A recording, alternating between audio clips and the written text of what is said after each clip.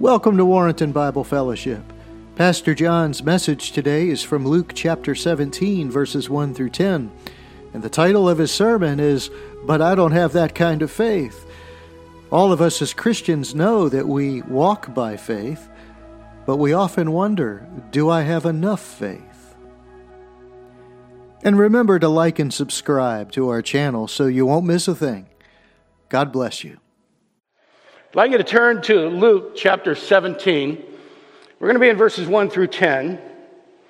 And while you're finding it, let me tell you about a guy I worked with when I was in the car business. For those of you that don't know me, I was in the car business for about 20 years, and I ran a lot of interesting people, and I'm sure some of them are saying the same thing about me. So there was this guy I worked with, probably the most intelligent guy I've ever met.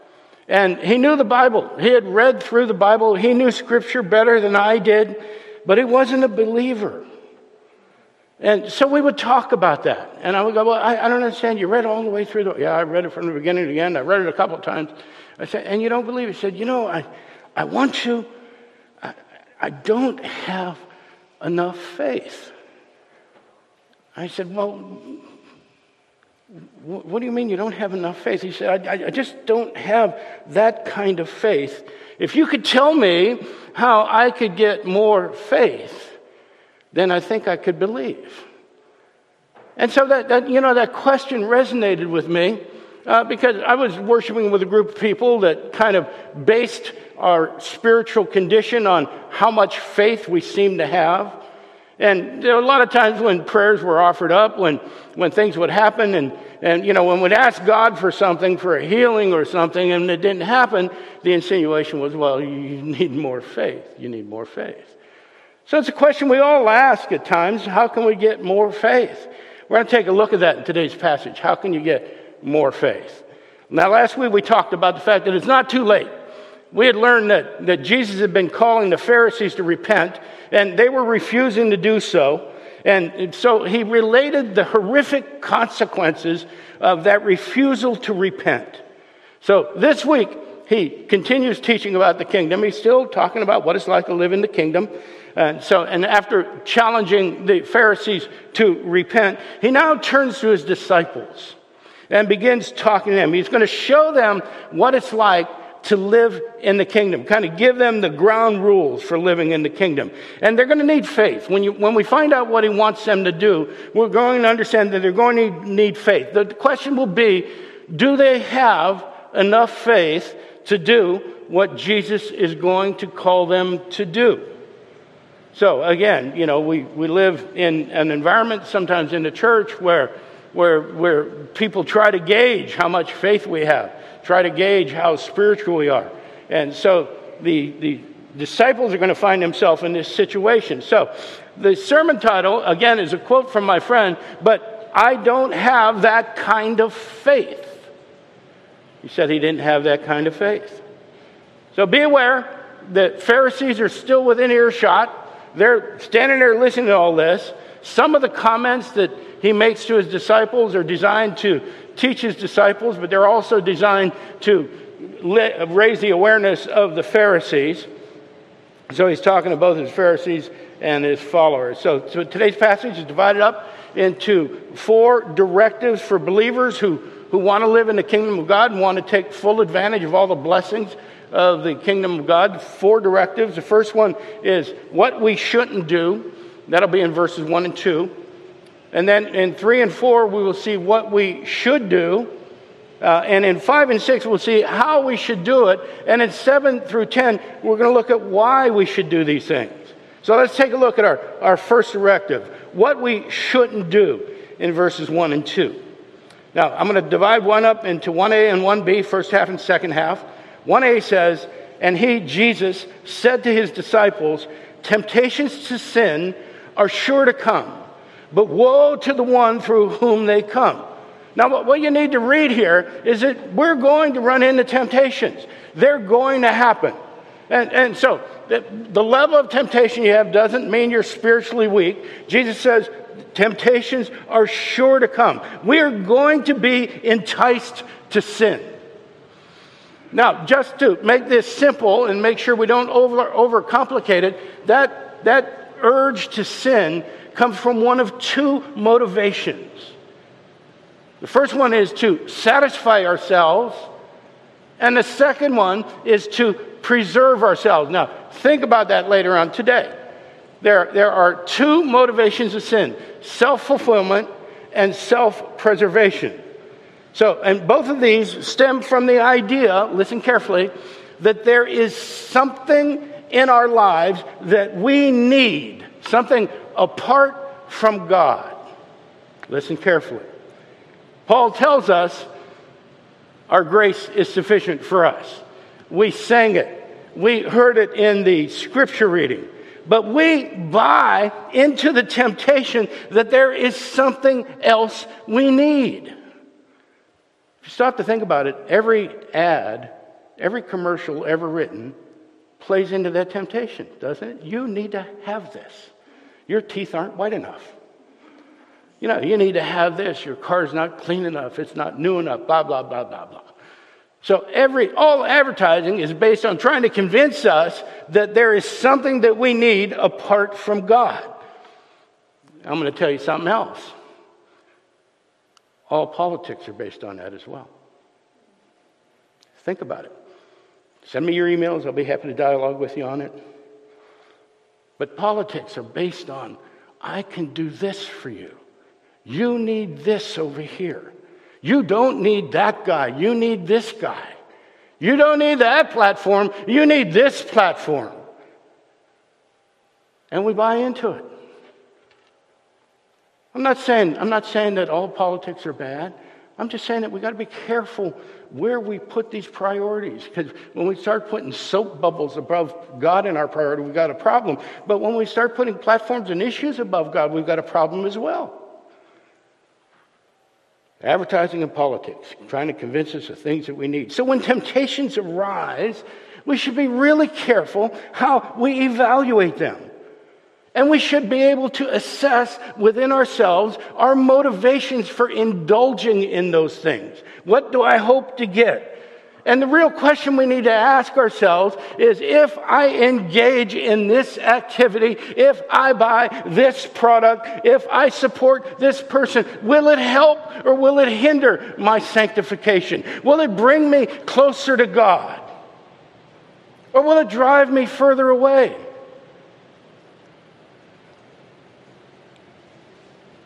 Tough questions. So we need to be really careful of what we embrace, and not just what we embrace, but how emphatically we embrace it. We need to be cautious. But there's something that we need to be even more careful of. And that's in 1b. But woe to the one through whom they come. We don't want to be the one who introduces temptation into the life of another.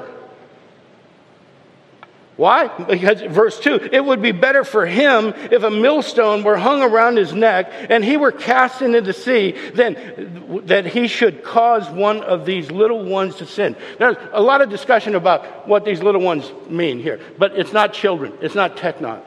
It's a derivation of micro.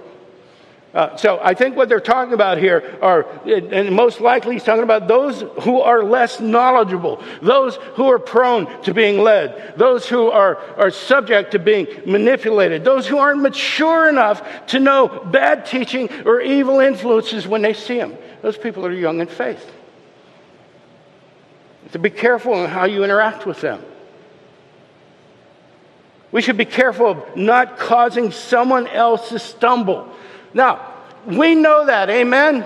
This is a mature congregation. We've been together for a long time. We know that we shouldn't say, hey, why don't you go over and murder that guy? Don't you think that if you just walked into the bank and showed them a gun, they'd give you a bunch of money? Wouldn't it be easy? We know not to do that. We don't want anybody to sin. But this charge might be harder than it looks, in particular in today's environment.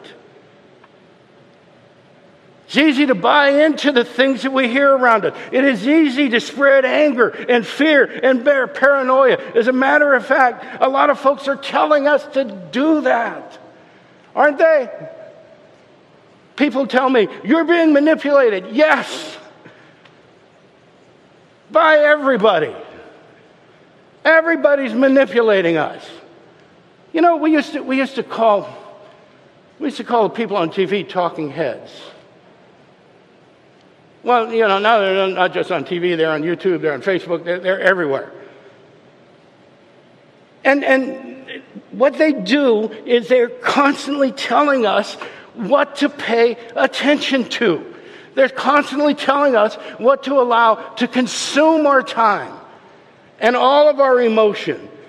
They are incessantly distracting us from what we're called to do. Look over there, the battle's about gender. No, wait, over there, it's about sexuality. No, it's about race. No, it's about the election. It's about the vaccine. It's about the other side. The battle's all around you.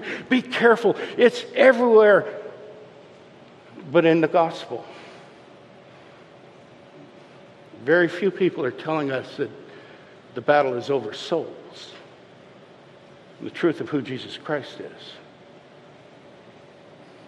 They tell us what to be consumed by, what to spend our time on, what to get angry at, what to get frustrated over, what to be afraid of. And a lot of people buy into it.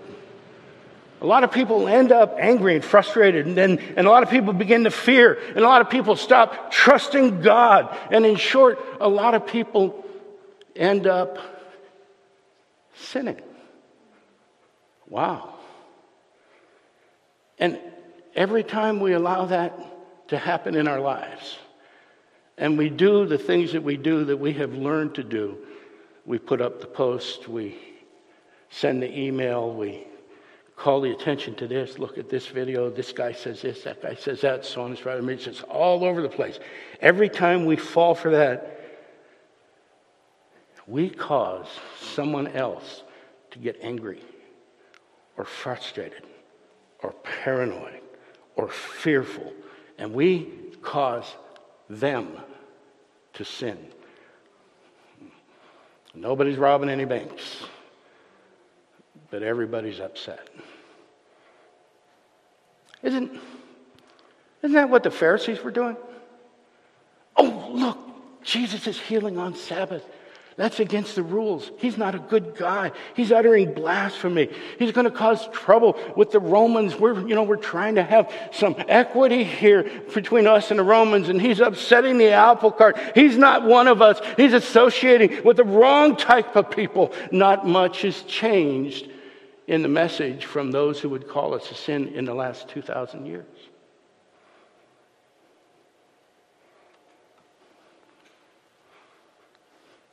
That's pretty deep for a message that looks like he's talking to his disciples 2,000 years ago, doesn't it? All these things cause the church to get distracted, to focus on something other than the gospel. Instead of making believers, it becomes very easy for us to make enemies. Scripture talks about this. Proverbs chapter 16, verse 7. When a man's ways please the Lord, he makes even his enemies to be at peace with him. Now we know what not to do. Don't let anybody make you sin, but make sure that you're not making anybody else sin as well. Okay, so don't do that. Well, what should we do? That's our second directive. What we should do, verses 3 and 4. 3a, watch this. Pay attention to yourselves. Now, he's not just saying be self-aware. He's saying look deep inside. There's a multi-pronged directive here in just a few sentences. And he says, really, the warning is don't examine others more closely than you examine yourselves. Look to yourself first before you start looking to others. Pay attention to what you're doing. Pay attention to what you're thinking. Pay attention to what's going on in your heart. Evaluate it. Measure it. And so this part of the directive is to urge some self-examination, to urge us as believers to assess the motives of our hearts. Why am I doing what I'm about to do? And do that in everything that we do. In particular, we want to do that to those who hurt us. Look at this, 3b. If your brother sins, rebuke him. If he repents, forgive him. Now, notice Jesus says brother. And so he's talking to the believers. He's talking to the people in his family, the people in his church, someone in the church, someone close by. He's talking about his followers and how they should get along with each other. How do you manage in a world where there's a lot of oppression and a lot of tension and a lot of confusion? Of course, that was just back then. That's not now. So when we see a brother or a sister in sin, we should rebuke. Now, this is not meant to be a strong retaliation in what they're doing. We should admonish them. We do this with some gentleness, not to catch someone in doing something they're wrong, but to encourage each other as we form a community that is seeking righteousness, to lift each other up, to encourage each other to pursue holiness, to pursue righteousness, and encourage each other in their walk.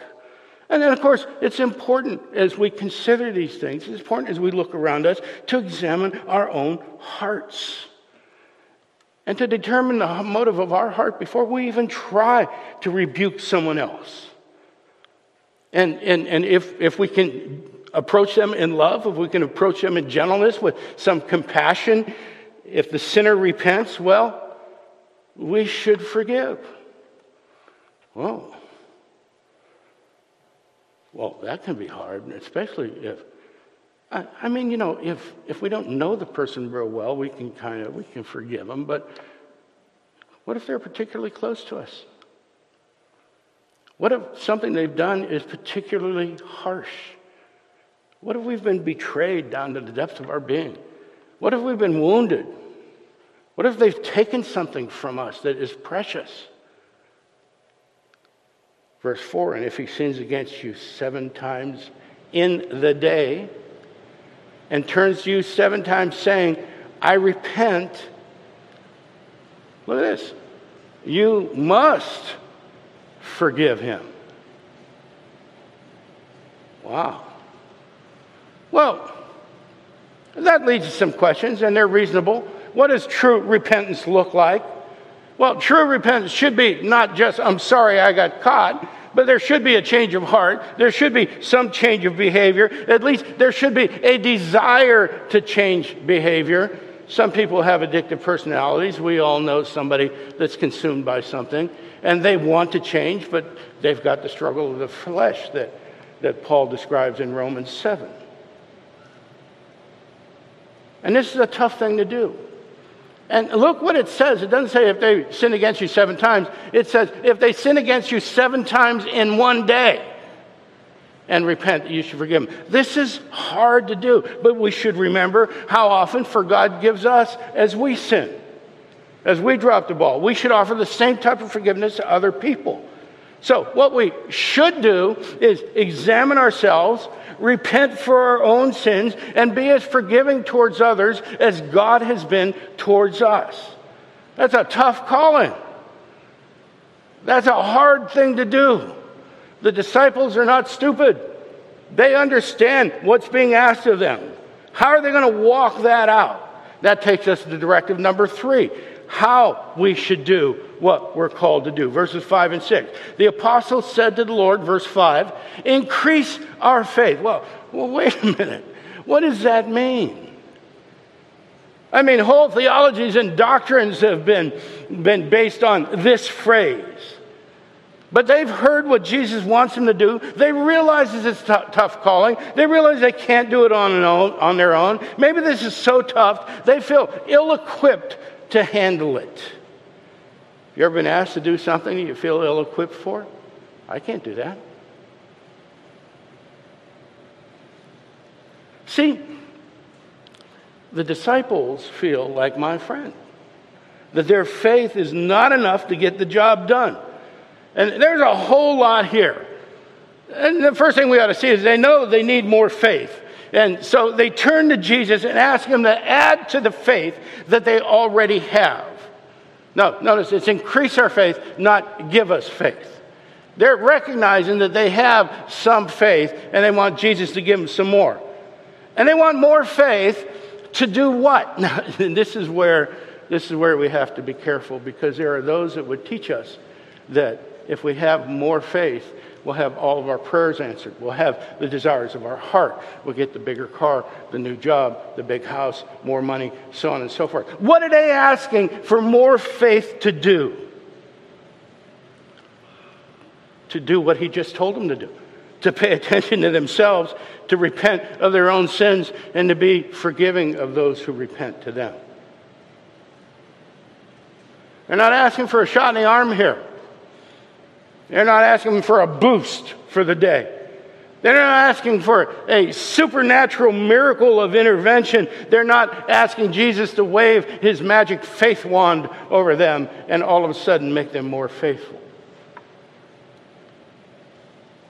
They realize they're being called to not just trust in God, but called to a new way of living, a new way of looking at themselves in light of who God is, a new way of relating to the people around them in light of who Christ is. And they know this is going to take some spiritual maturity. They know it's going to take some growth. It might take some time. They might need to know a bit more about who Christ is and how he impacts their day-to-day life. These are the things that they're learning while they're walking with him. So they're not asking for this sudden infusion of faith. They want to grow in their faith. All right there in that little word, increase. They want to move on from where they are to where they want to be. From where God has them to where God's taking them. And they know that they can't do it on their own. They need help in growing in their faith. And Jesus reassures them with this, verse 6. And the Lord said, if you had faith like a grain of mustard seed, you could say this to this mulberry tree, be uprooted and planted in the sea, and it would obey you. Here's another whole set of doctrines and theologies that come out of this mustard seed thing. Fact of the matter is, the scriptures talk about the mustard seed 5 times. It's in, if you want to write this down, Matthew 13, Matthew 17, Mark 4, Luke 13, and here. Now this is how we know that they're asking to grow in their faith. Because every time scripture talks about the mustard seed, it talks about something that starts very small and grows gradually into something very, very large. We saw this in the kingdom in chapter 14. It starts very small, right there in Jerusalem, and grows to encompass the whole world. We eventually encompass all of creation. So, Jesus says, your faith will grow. The faith you have will grow. We got to be very careful about taking all this literally. It's a parable. Jesus wants his disciples to realize that what God can do with just a little bit of faith. To us it would be unusual to see a mulberry tree growing in the sea, but if God wants to plant one in the sea, he can do that. Amen? But he's trying to make a point here. He's trying to say that, with just a little bit of faith, God can do a whole lot of stuff. He wants them to think about what can happen when they trust God. Just a little bit. Hebrews 11 is filled with the men and women that we call the Hall of Fame of faith, the pillars of our faith and our foundation. Okay? But it's filled with people that were just as flawed and just as prone to make a mistake as you and I are. It's filled with stories of people that had a little bit of faith and God did something amazing with them. He did something world-changing with those folks. And he can do that through you. He can do that through us as well, if we just have a little faith. So, what Jesus is trying to teach his followers is this, is that the presence of faith is more crucial than the size of faith. He wants to teach them that the presence of faith is more crucial than the size of their faith. What he's saying is we take the first step, we trust in God, and he makes miracles happen. Are you talking about the lame walk and the blind see? Oh, yes, God can do all that. But God makes really incredible miracles happen. He gives people new lives. He gives people a new heart. And when people trust in him, they live forever in his presence, in heaven. No more sin, no more pain, no more disease. Just the joy of being with the Lord. You want to see a miracle? There it is right there. Somebody living forever. So this is how we do the things that Christ is calling us to do. By expressing a little faith, moving out from where we are, heading toward where we want to be, taking it step by step, and trusting God to do the rest. Now Jesus has one more directive for him, and it's another parable. Why should we do all this? Verses 7 through 10. Will any one of you who has a servant plowing or keeping sheep say to him when he's come in from the field, come at once and recline at the table? So the scenario is familiar to everyone. Everybody around Jesus would know exactly what he's talking about. So he's trying to describe the attitude of the disciples in this little story here. So it's the end of the day. The slave has been out, servant, doulos, same word. Slave has been out working. He's probably had a long day. He's been doing his chores. He comes in the house. And so Jesus says, so when he comes in, does the master prepare a meal for the slave? Sit down, relax. I know you've been working hard. Take it easy. Don't worry, I got it. And so in verse 8, Jesus says, will he not rather say to him, the master say to the slave, prepare supper for me and dress properly and serve me while I eat and drink, and after you will eat and drink. So no, he's not gonna tell a slave to relax. Matter of fact, he's going to say, hey, your work's not yet done.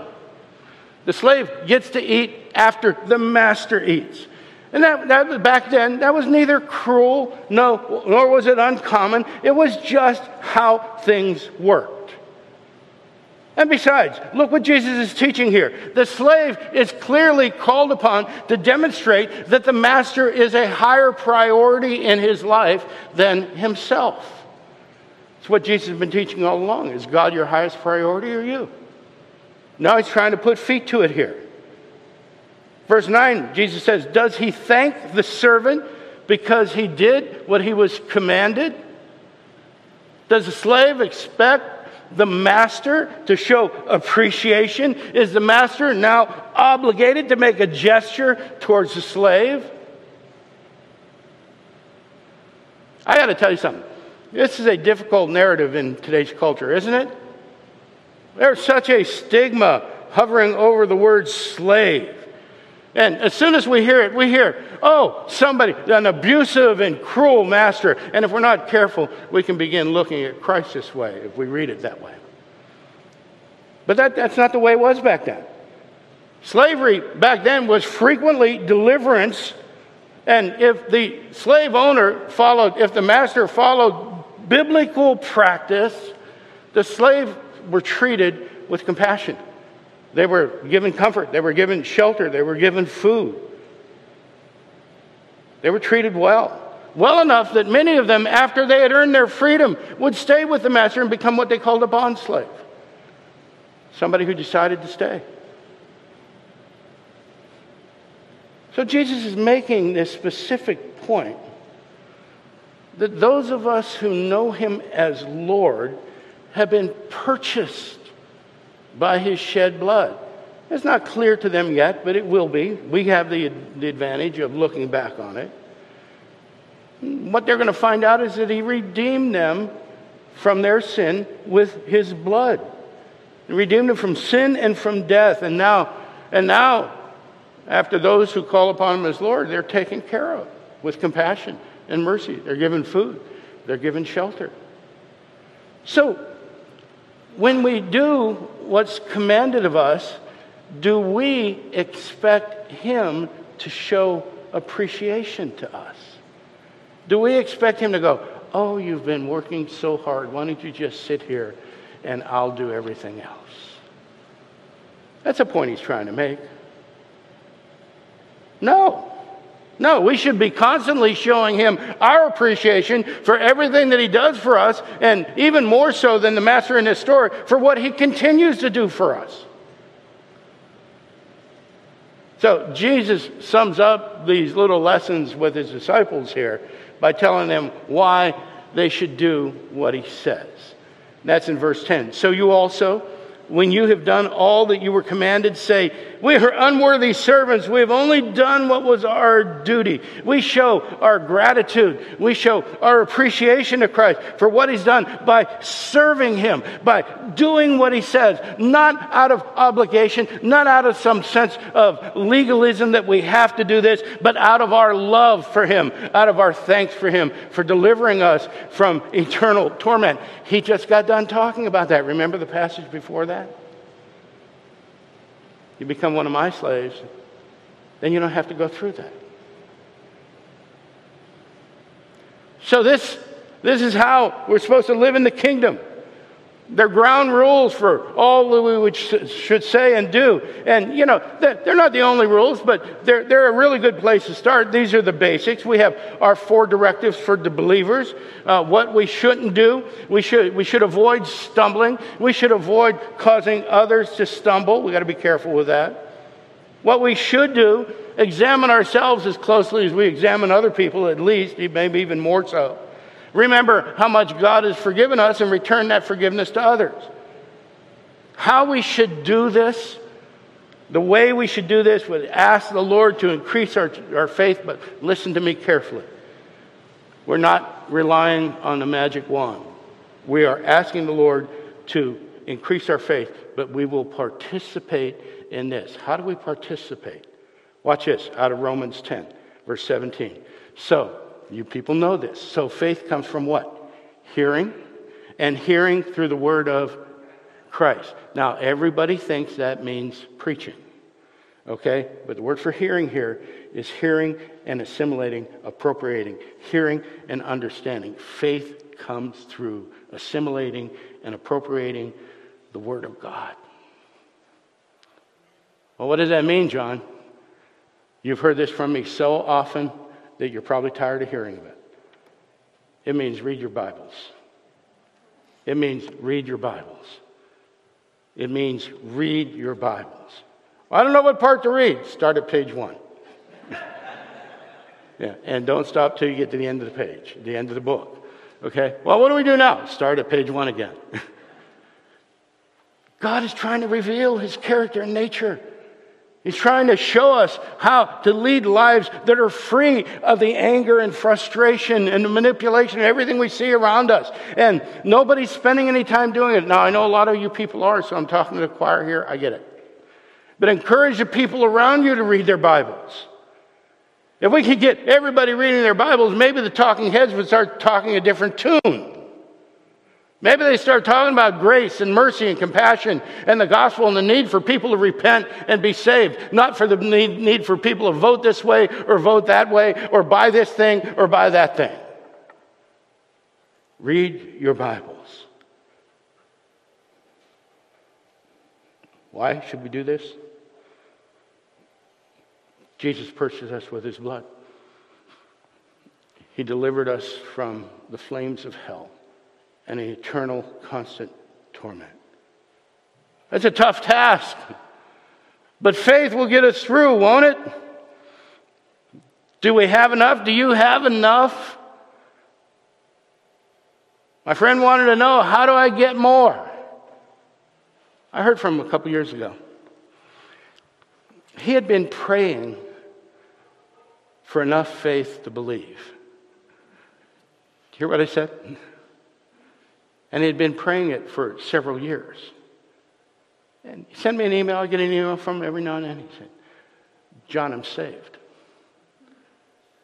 And I've been praying for enough faith to believe. And I realized that I was praying to God. And that in order to do that, I had to believe in Him. And that I don't need more faith. I just need the faith I have. That's us. That's us. We don't need more faith. We just need the faith that we have. You already have everything you need. We sang songs about it this morning. Grace is sufficient, is it? The world tells us we need grace plus. You have everything you need. You have the mustard seed that God will use to change the world. He'll grow you. He'll draw you closer to Him. He'll do miracles because He's given you that mustard seed. If you call upon Him as Lord and Savior, you have the seed. And God will be faithful to grow that. You don't have to be a pillar of unfailing faith. All you have to do is trust your Father in heaven and do what He tells you to do. Just walk those things out. His Son died to give you that faith. What will you do with it? What will you do with it? Ponder that question as we prepare our hearts for the communion table. Now, we have some visitors here. If you know Jesus Christ as your Lord and Savior, you're welcome to take communion with us. Don't have to go through indoctrination or membership classes. You're a brother and sister in Christ. We would invite you to join us. If you don't know Jesus Christ as your Savior, we would just respectfully ask you to pass. Come and talk to us. We'll be happy to talk to you. Send us an email. Give us a call, whatever. We're happy to talk to you about that. But as the deacons come forward, we will pass out these little packets. You've seen them before.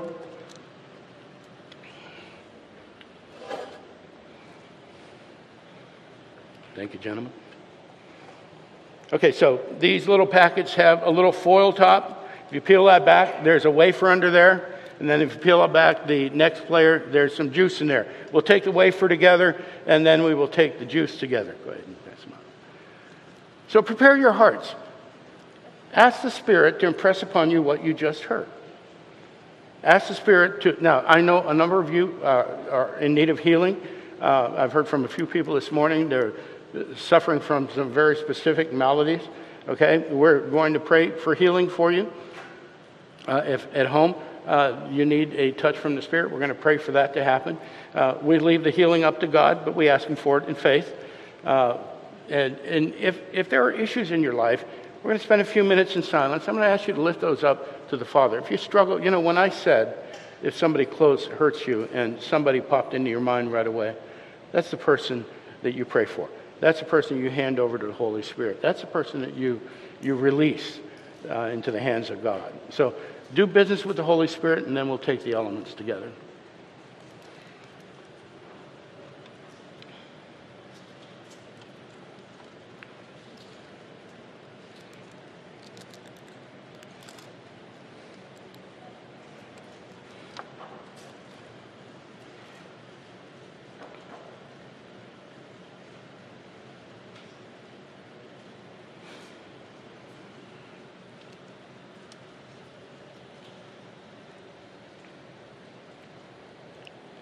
Father, we thank you that even now your Spirit moves among us, those who are here, those who are watching online, draws us unto you, Father.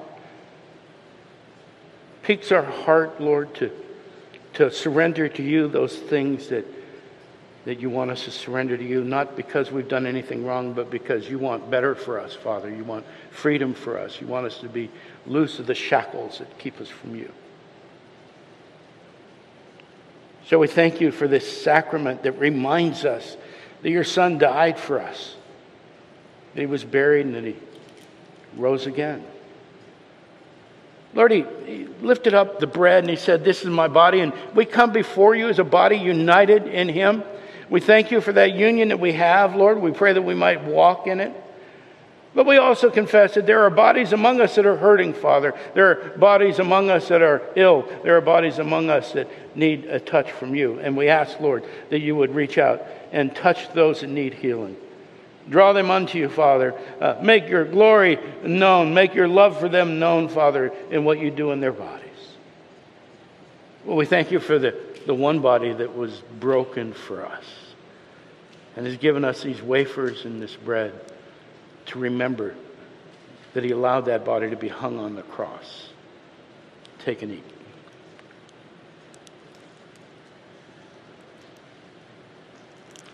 Father, being broken was a sacrifice. It was painful. But brokenness wasn't enough to bring us into your presence. We needed to be cleansed, Father.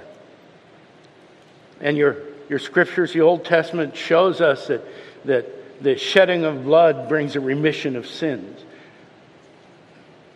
Now we see, Lord, that your Son has shed his blood that our sins might be remitted.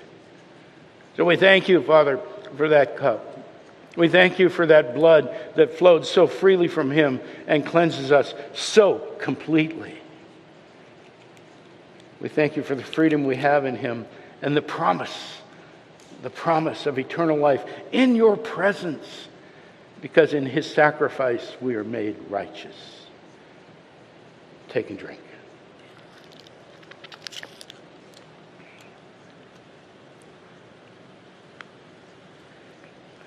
Lord, we thank you for this church. We thank you for the way you have used us, the way you continue to use us. I ask your blessing on all of the families, all the homes that are represented here and online. Father, I ask your provision for them, your protection for them.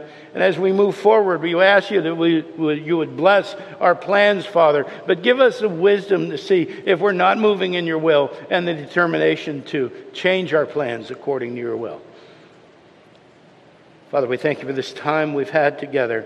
Pray that you would impress upon us the truths that you want us to carry from here and to leave everything else behind. That we might be closer to you, that we might be better servants, more thankful, Father, and that your love and your grace and your mercy will continue to flow to us and through us. In Jesus' name we pray. Amen. Amen.